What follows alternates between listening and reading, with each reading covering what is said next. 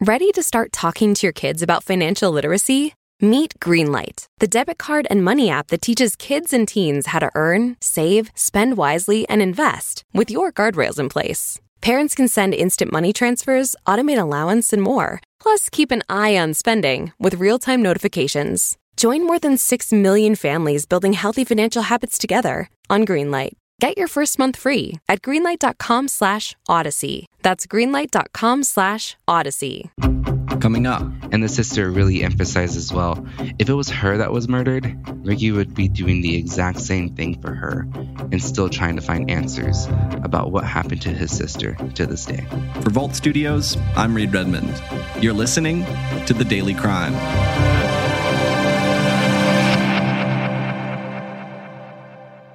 "32 years is a long time to not know why your loved one is no longer with you and who to blame. But that's exactly how long an Athens family has lived without closure for the death of their son." This is from a news story that aired 3 years ago about the 1987 murder of 29-year-old Rickey Herridge. It's now been 35 years, and the case is still unsolved. Our family has hurt every second of these 35 years. We all need justice. And this unsolved murder needs to be solved. It's too long and it's time for justice.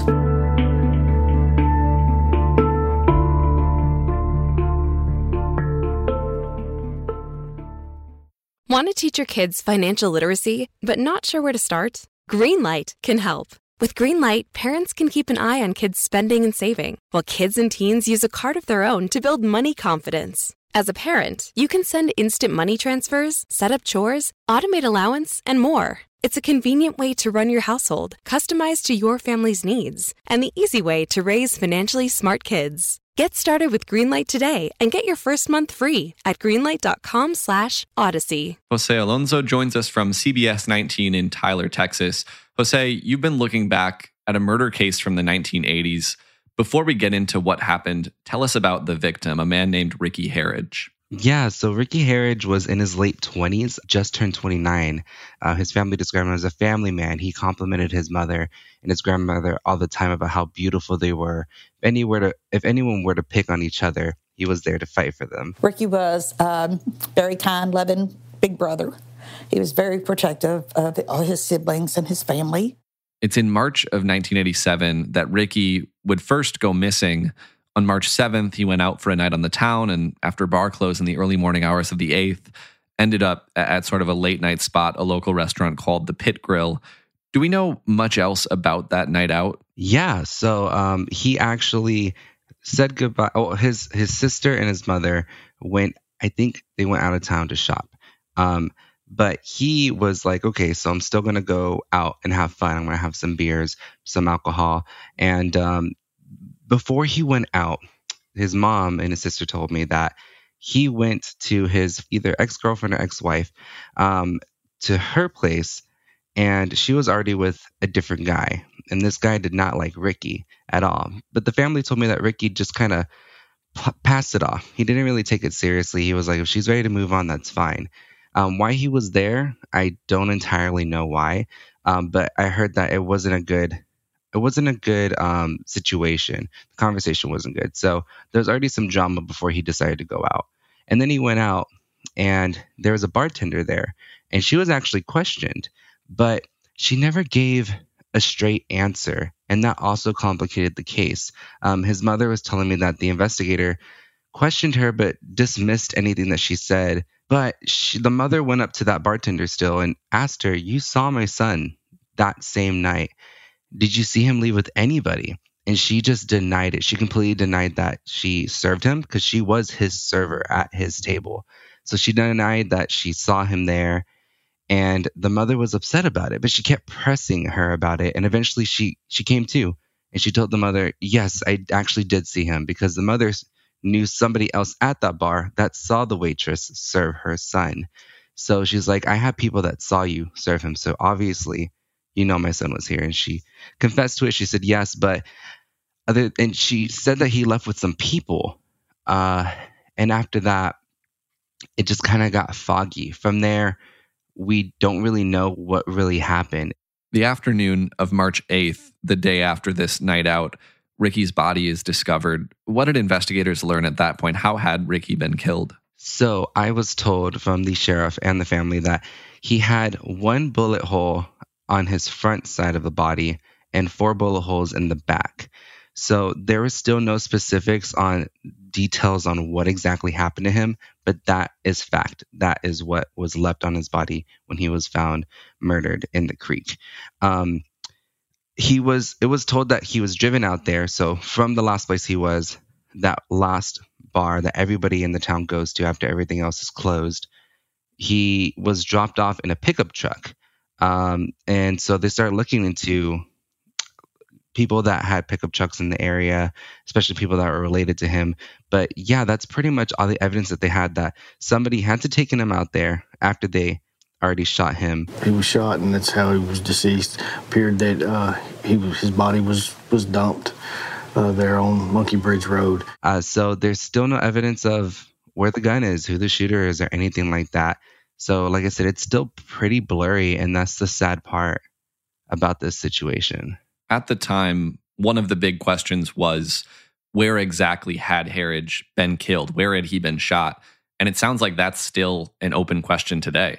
It is, and that's what the family is really suffering about. There's just still so many unanswered questions, and they're just looking for information. They're looking for somebody to speak up, because during that time, the people that were alive or could have been witnesses or were witnesses or involved in this murder, they're still out there. And that's what really hurts the family, is that this person's still living amongst them. I still feel like whoever killed him's here. I strongly feel that. If they have any kind of a heart, a mind, a conscience, if they ever lived losing a loved one, then I'm praying. And if they're out there and they can hear me now, I'm praying they come forth. Of course, they'll say, well, what if whoever killed him's dead? You know, I'm not going there.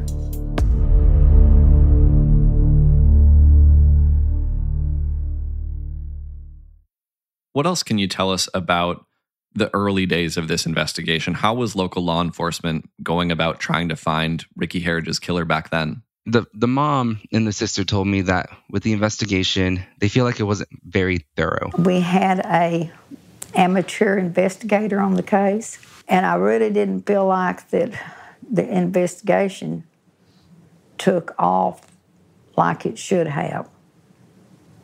And I still don't. And that within the first 48 hours, especially the mom was saying, like within the first 48 hours, within the first week, everything is still fresh. She said that she felt like the investigator was taking it too slow, like he wasn't fast enough on this case, and just let things digress and keep aging. The current sheriff, Sheriff Bodie Hillhouse, he told me that he feels like the sheriff at the time and the investigator did everything that they could. Looking back at the case, do you believe that the investigation was thorough given the lack of DNA technology? I mean, they did everything they could at the time. I mean, they did a lot of polygraphs. They did a lot of interviews. They collected the evidence that they could. And at the time, it was just harder to solve a case. But it was so hard because speaking to the family right after, they keep saying that it wasn't, that they just took their time with it. And the people that could have been questioned were out of town the next day. They were kind of out of state. The people of interest were able to leave the area, and they ended up returning, but they were gone for a while because of the intensity of the situation. So it was just kind of everywhere. And like I said, it was back in the 80s, so there was no DNA testing. They did polygraphs, but we know how reliable polygraphs can be every now and then. But yeah, it was just such a blurry situation. So on the one hand, we have the current Henderson County Sheriff saying investigators tried polygraphs, they conducted interviews, they did everything they could. But as you said, the family of Rickey Herridge says they don't think investigators did enough at the time. Of course, we don't always know everything that's going on with an investigation. We don't know who investigators might have spoken to in an open case like this. But at the very least, Rickey's mother knew they didn't speak to everybody close to her son, because she says they didn't speak to her at the time, right? Exactly. To my knowledge, I don't think they talked to a lot of these people that was around him. And I had not one police officer, not the sheriff's department, not the investigator, no one came to my home, ever. She told me that she kept this, I think it was a beer bottle or some sort of bottle, in her refrigerator, and she knew it was Rickey's. She had it in there for over, I think she told me 20 years. It was for a long while, and she finally decided to throw it out. And when she decided to throw it out, that's when some DNA tests finally came back. They finally kept going with this case and started utilizing DNA technology, and they found some DNA on some of the evidence from the murder, but they can't tell whose DNA it was. They can't even compare it to Rickey Harridge's because his body is in the ground now. They didn't save any DNA from the case, especially being in the 1980s in a small town. Back then, DNA wasn't really thought of that much. There wasn't a lot of preservation with DNA. That's a little bit of a detriment to us because we can't go back and research some of the DNA aspects of it. So they can't match it to either him or the people of interest, or it could have been somebody at the funeral home that likely either sneezed or coughed. As you mentioned, you were covering this around the 35th anniversary of Rickey Harridge's murder. Today, he would be in his 60s. He would have 4 grandchildren, 5 step-grandchildren, and a great-grandson due this spring. What have these 35 years been like for the family members you spoke to, and how do they remember Rickey all these years later? Yeah, so for the sister and the mother that I spoke to, they just said it's still constant hell for them. They just wish they had some sort of answer to even just understand who and why that they did this to their son. If your son got murdered, I do believe any woman would do everything she could to find out what happened to him. There's still some people out there that I would like for them to talk to. It's something that is on your mind 24/7. It don't go away. You have to work, you have to smile, you have to live, but it's there and it doesn't go away. His child at the time was still very young, so she didn't really have a lot of memories with him, which is something that she definitely lost out on. His sister really emphasized how she lost that experience with her dad. But for the sister and the grandmother that did know Rickey Harridge for all of his life, they're the ones that feel cheated out of his life. They feel like he was cheated out of his life. He missed out on life in general. Somebody took that away from him at a young age of 29. And the sister really emphasized as well, if it was her that was murdered, Rickey would be doing the exact same thing for her and still trying to find answers about what happened to his sister to this day.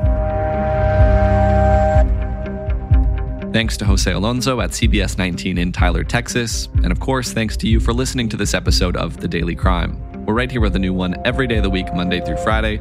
So if you haven't already, make sure you're subscribed to or following the podcast wherever you're listening right now. If you're looking for more podcasts, you can head over to vaultstudios.com for a full list of our shows. That'll do it for this one. Until next time, for Vault Studios, I'm Reed Redmond.